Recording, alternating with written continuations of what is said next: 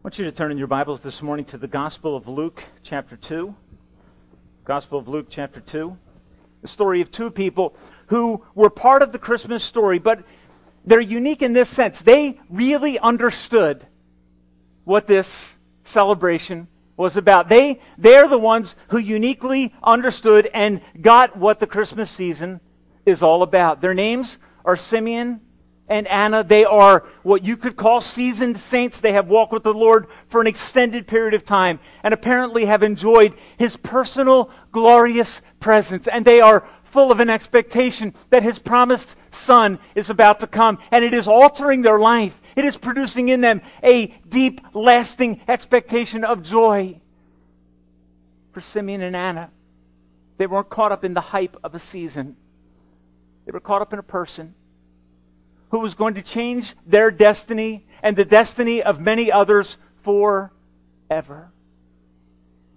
Will you look at this text with me? I want to focus on four aspects of the season for Simeon and Anna. May they become ours. May we set aside the cheap pursuits. Not that we won't have them in our life, but don't let them be the all-consuming thing this Christmas.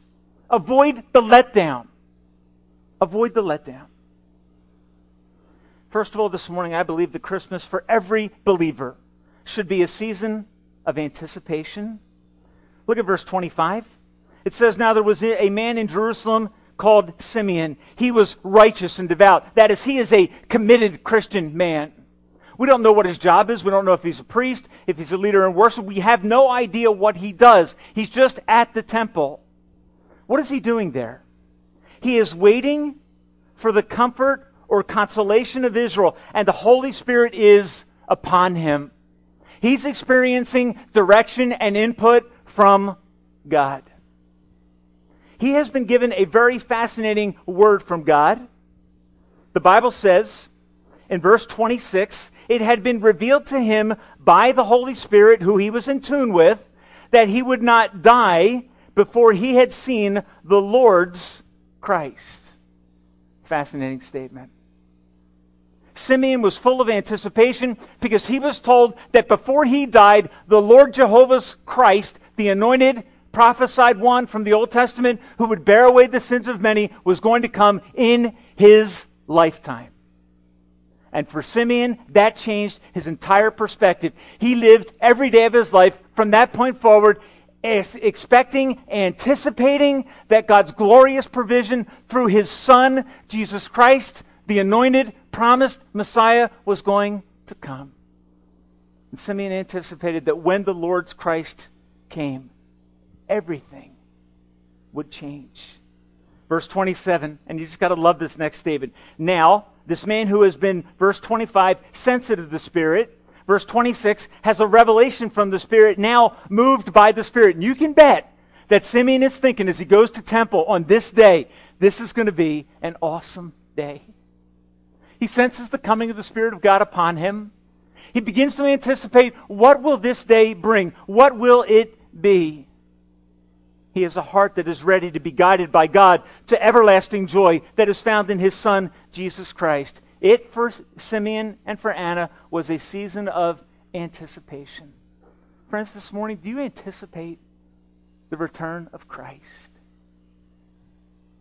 Do you live saying, and as I ask this, please do not think that I do this every day, but do we cultivate a desire to see Him who brought to Simeon and Anna an unexpected jolt of joy that would sustain them for the rest of their life?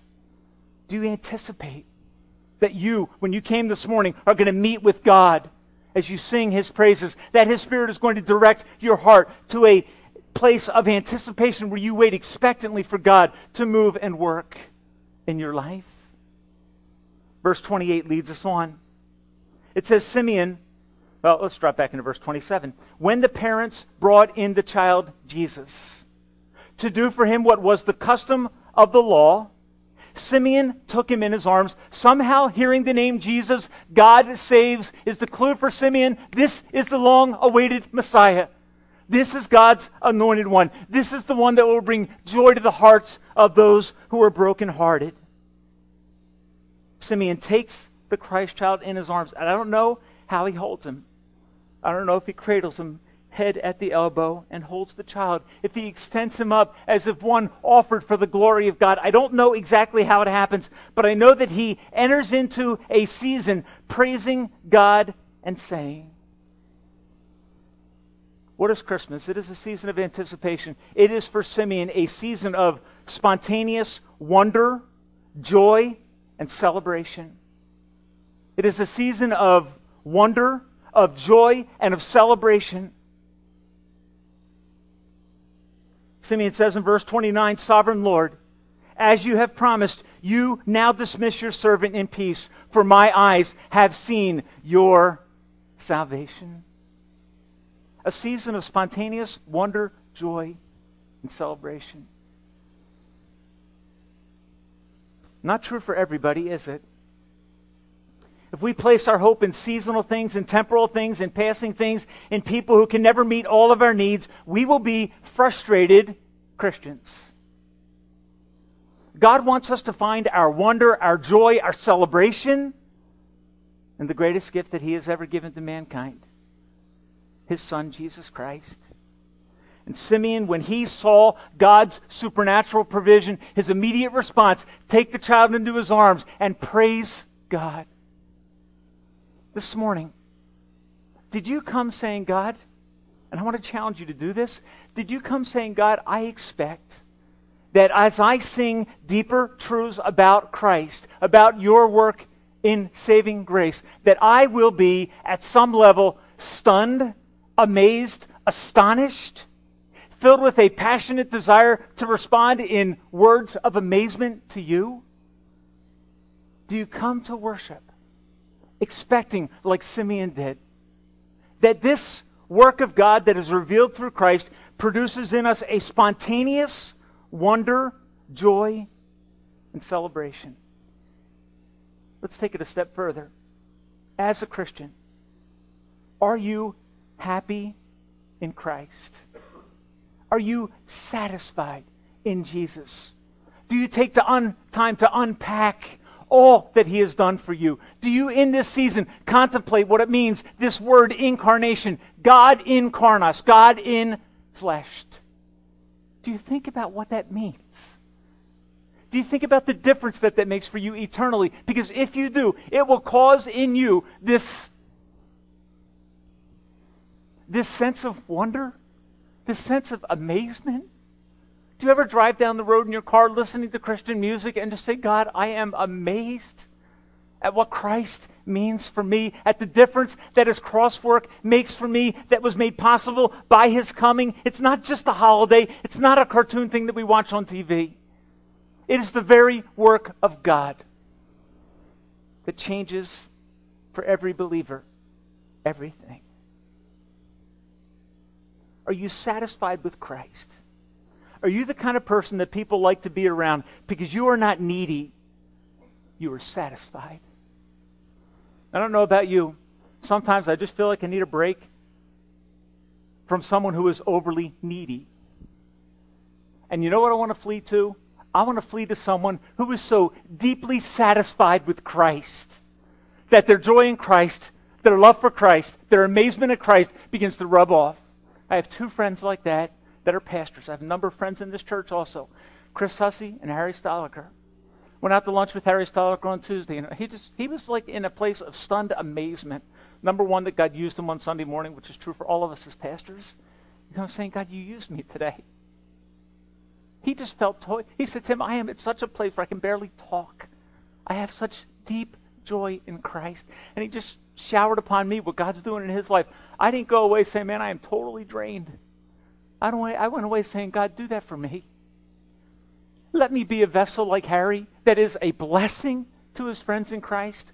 Another dear friend of mine, Chris Hussey, a pastor at Abundant Life Community Church, a man who just exudes a love for Christ. If he calls me and says, can you hang out? My answer is always yes, yes. You know why?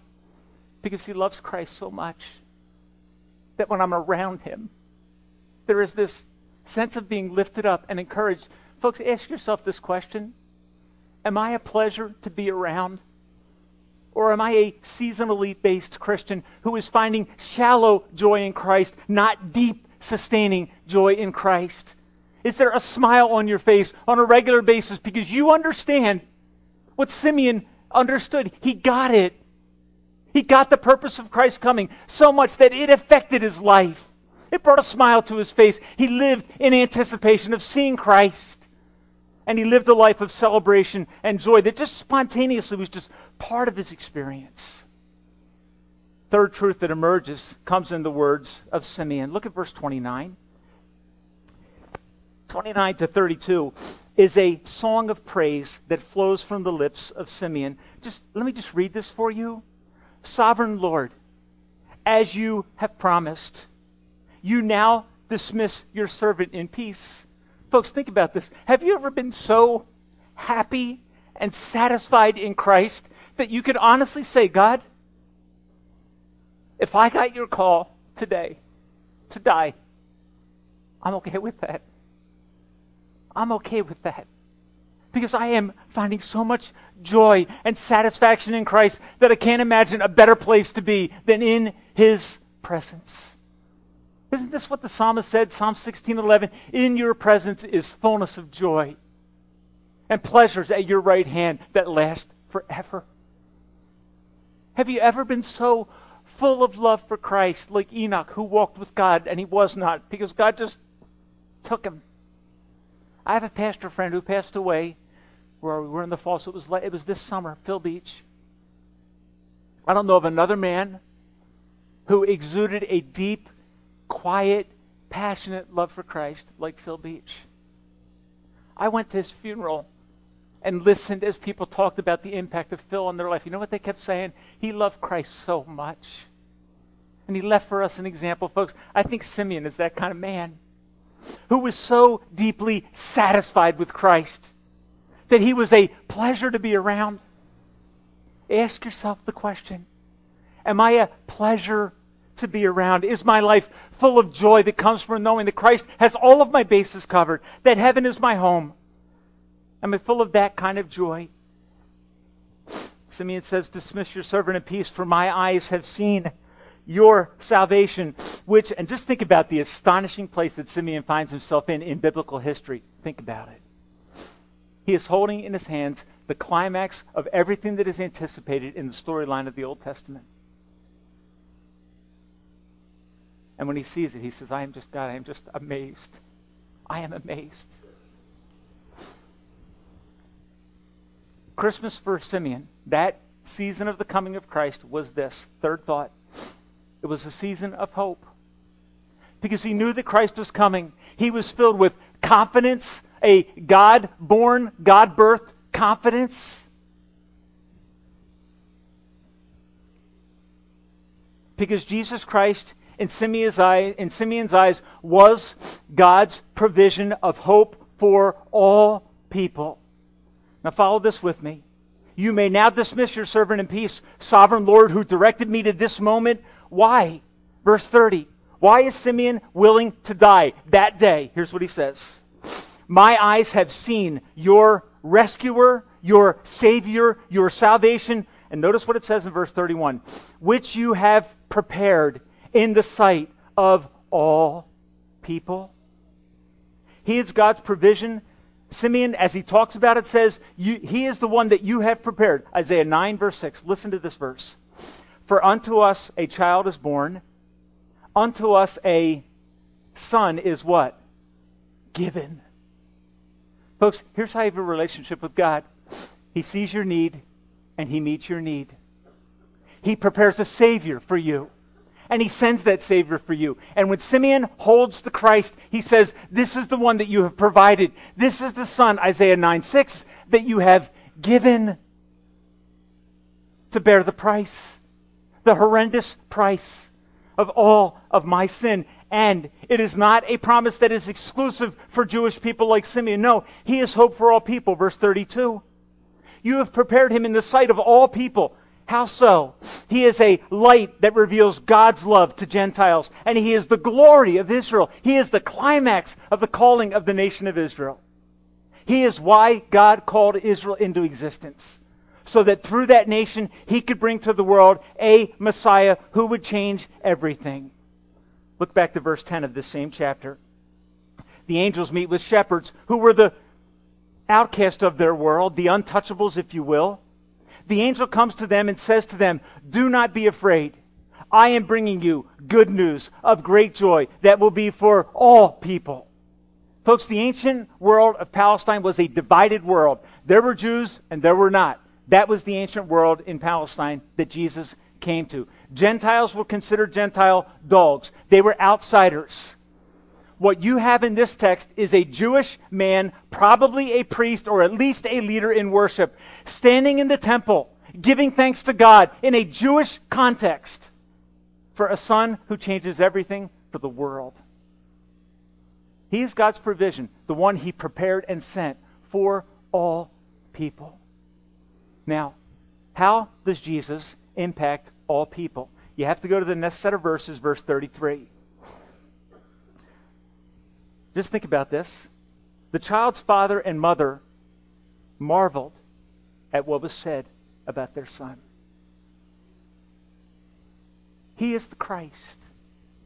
Every ancient Jew longed for the coming of the Christ because what they thought they were getting was the one who would throw off the oppression of Rome and set them free. But God had something greater in mind. He was not interested in liberating a segment of the world's population, the Jews. Simeon got it. He understood that Christ was God's provision for the world, for Jew and Gentile alike. And notice what he says. Then Simeon blessed them and said to Mary, and this is where a lot of people wonder whether sometime between this point and the crucifixion of Christ, somehow Joseph seems to pass away, fade off the scene. Simeon blessed them. They're marveling. They're like amazed. Simeon says, "May God bless you. Understand the ramifications of what God is doing. He has brought to you hope, and through you hope to the world. This child," he says, "is destined to cause the fall and rising of many in Israel, and to be a sign that will be spoken," now listen to this, "against, so that the thoughts of many hearts will be revealed." What is he saying? As Jesus Christ, your son, grows up and enters into his public ministry and begins to speak the truth, he will reveal the perverse nature of the human heart, and some will take up sword to kill. Psalm 118 is the passage that comes to mind. Simeon says, "He will be for the falling and rising of many," which is a complete paradox, isn't it? Some he's going to lift up, some are going to fall. Psalm 118 says, "He is the stone which the builders rejected." He is the stone that the builders rejected. But to those who believe, He is the chief cornerstone. Do you see? Those that reject Him stumble over Him and fall. And if you go read in 1 Peter, same passage is quoted.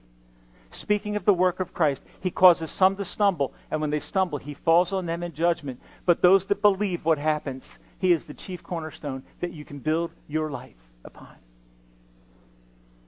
Think of this for Mary and Joseph, hearing a psalm that was written 1,000 years before, now being applied to their son. He is appointed for the rise and fall of many. Some will believe, some won't.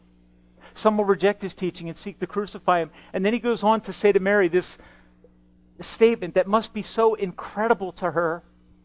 He says, "Mary, a sword will pierce your own soul too." Now think about that statement. A sword will pierce your own soul too. And that's it. And then Mary and Joseph are going to leave. And in the back of her mind is this prophecy about the Savior's, as we know from our perspective, His crucifixion. We know from Isaiah chapter 53 that He was pierced through for our sin. And look, in the original language it speaks of for the benefit of sinners, He is pierced. For His mom, this will cause deep sorrow, but for the world, it will cause great deliverance and forgiveness. Isaiah 53 picks up on this. "Surely He took up our infirmities. He carried our sorrows. Yet we considered Him stricken by God, smitten by Him and afflicted. But the truth is, He was pierced for my transgression. He was crushed for my iniquity, and the punishment that brought us peace fell upon him, and by his wounds we are healed.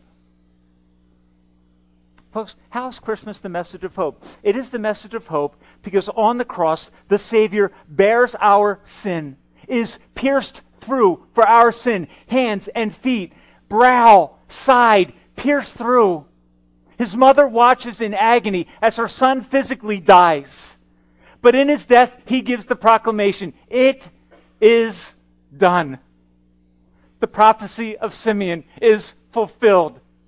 And salvation for Jew and Gentile, that is, for all people, is now available. That is why, folks, I make this statement. I quote Tim Keller when I say it. He says that biblical Christianity is the most inclusive, exclusive religion in the world. It is the most inclusive, exclusive religion in the world. Why say it like that? Because of two very, very simple truths. Exclusive, because Acts 4:12 says, there is no other way of salvation except through the shed blood and work of Christ. Puts it in these words, Acts 4 and verse 12. Salvation, freedom from sin, comfort is found in no one else, for there is no other name under heaven given to men by which we, what? You know what it says? There's no other name under heaven given among men by which we must be saved. You say, Tim, what is that? That is radically exclusive. That says that salvation cannot be found apart from Christ. That the Christian message of the Bible is the only means of true salvation. For you folks, for me, that should change everything. That should change everything. It is the most radically exclusive claim, and yet at the same time, it is radically inclusive. Because for everyone who believes, he is their Savior. And so John 3:16, familiar verse, God so loved the world that he what? Gave his only Son. Isn't that exactly what Simeon's saying? He is the salvation that you have prepared, that you have given unto us. A Son is given. God is radically exclusive because of our sin. He is radically inclusive through the cross. Whosoever will may come. John chapter 6, this, Jesus says, is the will of God, that you believe in the Son whom he sent. Why was Simeon so full of joy, spontaneous celebration and wonder? Why? Because he held in his hands the hope of the nations. He held in his hands the hope for his own forgiveness. Mary, when she held Christ, said, "My heart rejoices in God, my Savior." I wonder this morning, do you know Christ? Do you know Christ? Do you understand, as Rick Warren puts it in the book that I read last night, that salvation is not a matter of trying, but of trusting in what Christ has done for you? If you're here this morning, you say, Pastor Tim, I want to get to heaven, and I've been working so hard at it. I have news for you. There's nothing you can do. It's already been done completely by Christ at the cross for you. You can't try anymore. Well, you can try, but your trying will fail. I would beg of you this morning, trust Christ. Stop trying. Come to him saying, I need help. I believe that is why Simeon, when he sees Christ and knows that now the fulfillment of the promise of salvation has come, he can say, let me depart. Let me go. My salvation has come. My sin is paid for. Heaven's door is open. Now let your servant depart. The word picture, be released like a prisoner. Take the stakes up and take down the tent. I'm out of here. Untying a ship and releasing it from the dock. This morning, friend, do you have that kind of hope? A hope that is rooted in the fact that God loves you so much that he, in eternity past, chose to send his Son to die for rebels. Do you have that hope this morning? Because that is what this season is about. I love this season. I love it. Try to have people over, enjoy fellowship. I love trees. Crooked trees are fine. I love all that stuff. I'm thinking about a chocolate-covered Christmas tree. My wife's not into it yet, but like a dip kind of thing. I'm just thinking, okay? I love this season, but folks, let's not lose what caused Simeon to say, I can die, and I'll be okay. Why? I have a Savior. I have God's promised Son. I have hope. Folks, we live in a world that lacks hope. A world of desperation, a world of trouble, a world that lacks bravery. You know what Simeon's saying? You know what Paul's saying? Philippians chapter 1. He says, I'm toying with the idea. I can stay and serve you, or I can depart and be with Christ, which would be far better. Would you not love to live as if you were dying? Would you not love to live so radical, so reckless, because you know that your future is covered, therefore you can lay everything down for the cause of Christ? You can be like Simeon and say, Lord, whatever, it doesn't matter. Nothing else matters now. Because I have the greatest satisfaction through grace so unmeasured that all my sin is paid for through Christ. He is your salvation that you prepared. Folks, please understand this. We make no contribution to our salvation. He is the Son that God sent, that God prepared. And He is the one who pays the price. Religion and performance can never give you hope. Religion and performance will never give you hope. We live in a world of people that are trying. Every world religion is distinguished from biblical Christianity by this fact. What you need in Christ has been done for you, therefore you need to do nothing. You can start trusting Christ and stop trying to redeem yourself because your efforts are meaningless. You say, Tim, I feel so encouraged hearing that.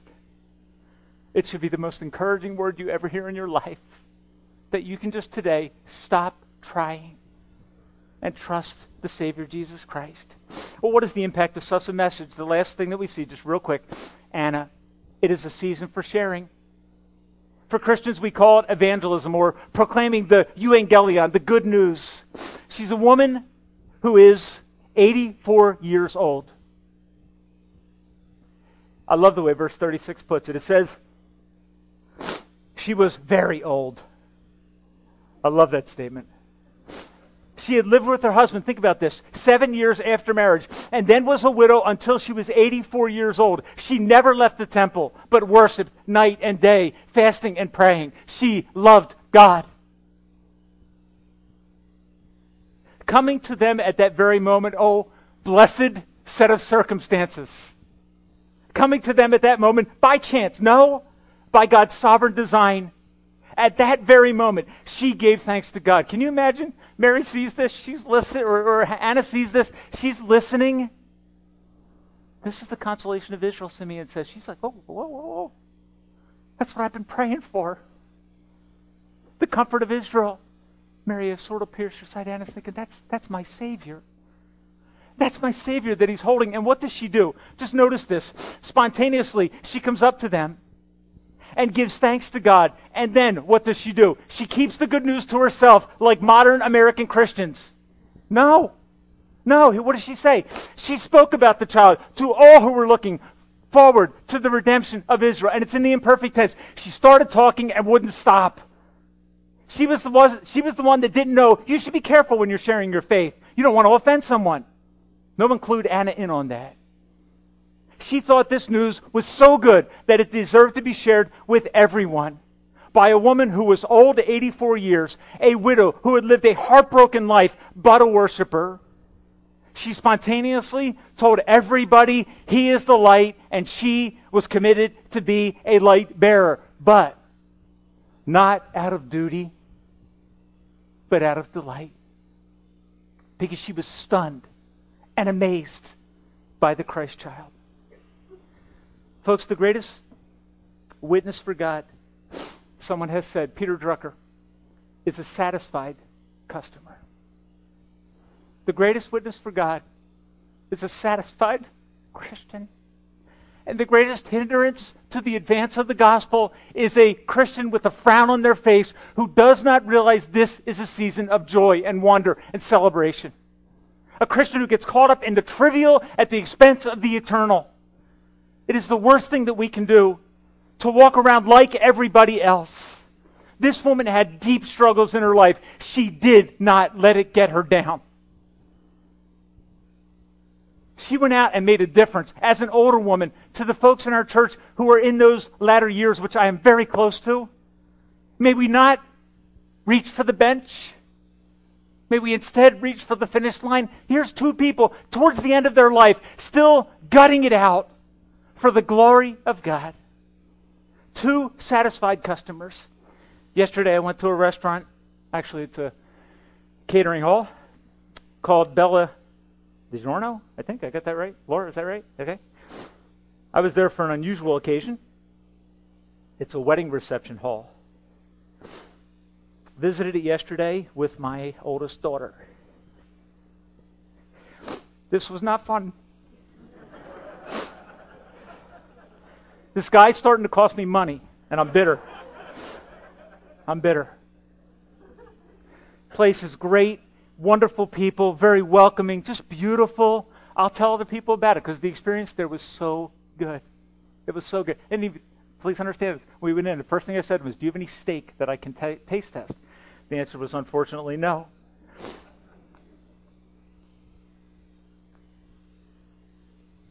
The best advertisement that a business can have is a satisfied customer.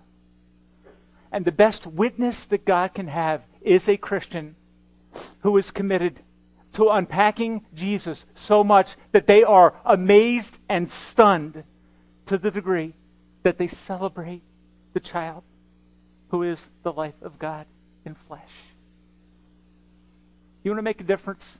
Love Christ. Unpack the cross. Study the cross. Study the Savior. Let joy fill your heart because you have confidence, because you have a Savior who paid the price for your sin. And let the joy that we shared in singing this morning, this grace unmeasured. One day I will see him. Just think about this. When Simeon died, he didn't complain. I'm off to a better place. I'll miss you all, but I'm off to a better place. Don't weep for me. Don't weep for me. Because I'm going home. Will you commit to share Christ, the good news, this season? Will you go spend a couple dollars on a book that gives you an opportunity to say to someone, there is a purpose for this season? Will we open our mouths to say to people, there is a glorious Savior. This season is indeed a Merry Christmas. May God forgive our indifference and our apathy towards the world around us that doesn't know Christ. May we capture this contagious evangelistic spirit of Anna and cease to be silent about great news. This Christmas, do you have proper expectations? Are you valuing Jesus above all things? Are you valuing Jesus above all things? And if you're here this morning and you're visiting and you're saying, what are you talking about? Here's my question for you. Do you have hope? Do you believe? Do you believe? The work that God wants you to do is to believe in the one that He has sent. That's the work of God that will change your life forever. And that will convert the Christmas season into a season of joy. That when it's over, if you set your priorities properly, you're going to get to the end of it and say, you know what, I know Christ better. I know Christ better. I love Christ more. I appreciate what He's done for me more. This week I'm going to shut down my calendar and get time with Christ so that I can be amazed in His presence, so that when I see Him, when I meet with Him in my personal devotions, when I meet with Him as I'm listening to music, I can be like Simeon, who takes Christ in his hands and says, oh Lord, thank you. You want to take me home? It's okay. It's okay. I trust you that much. I love you so much. May we live in this season of expectation, loving and savoring Jesus Christ. Would you bow your heads with me this morning?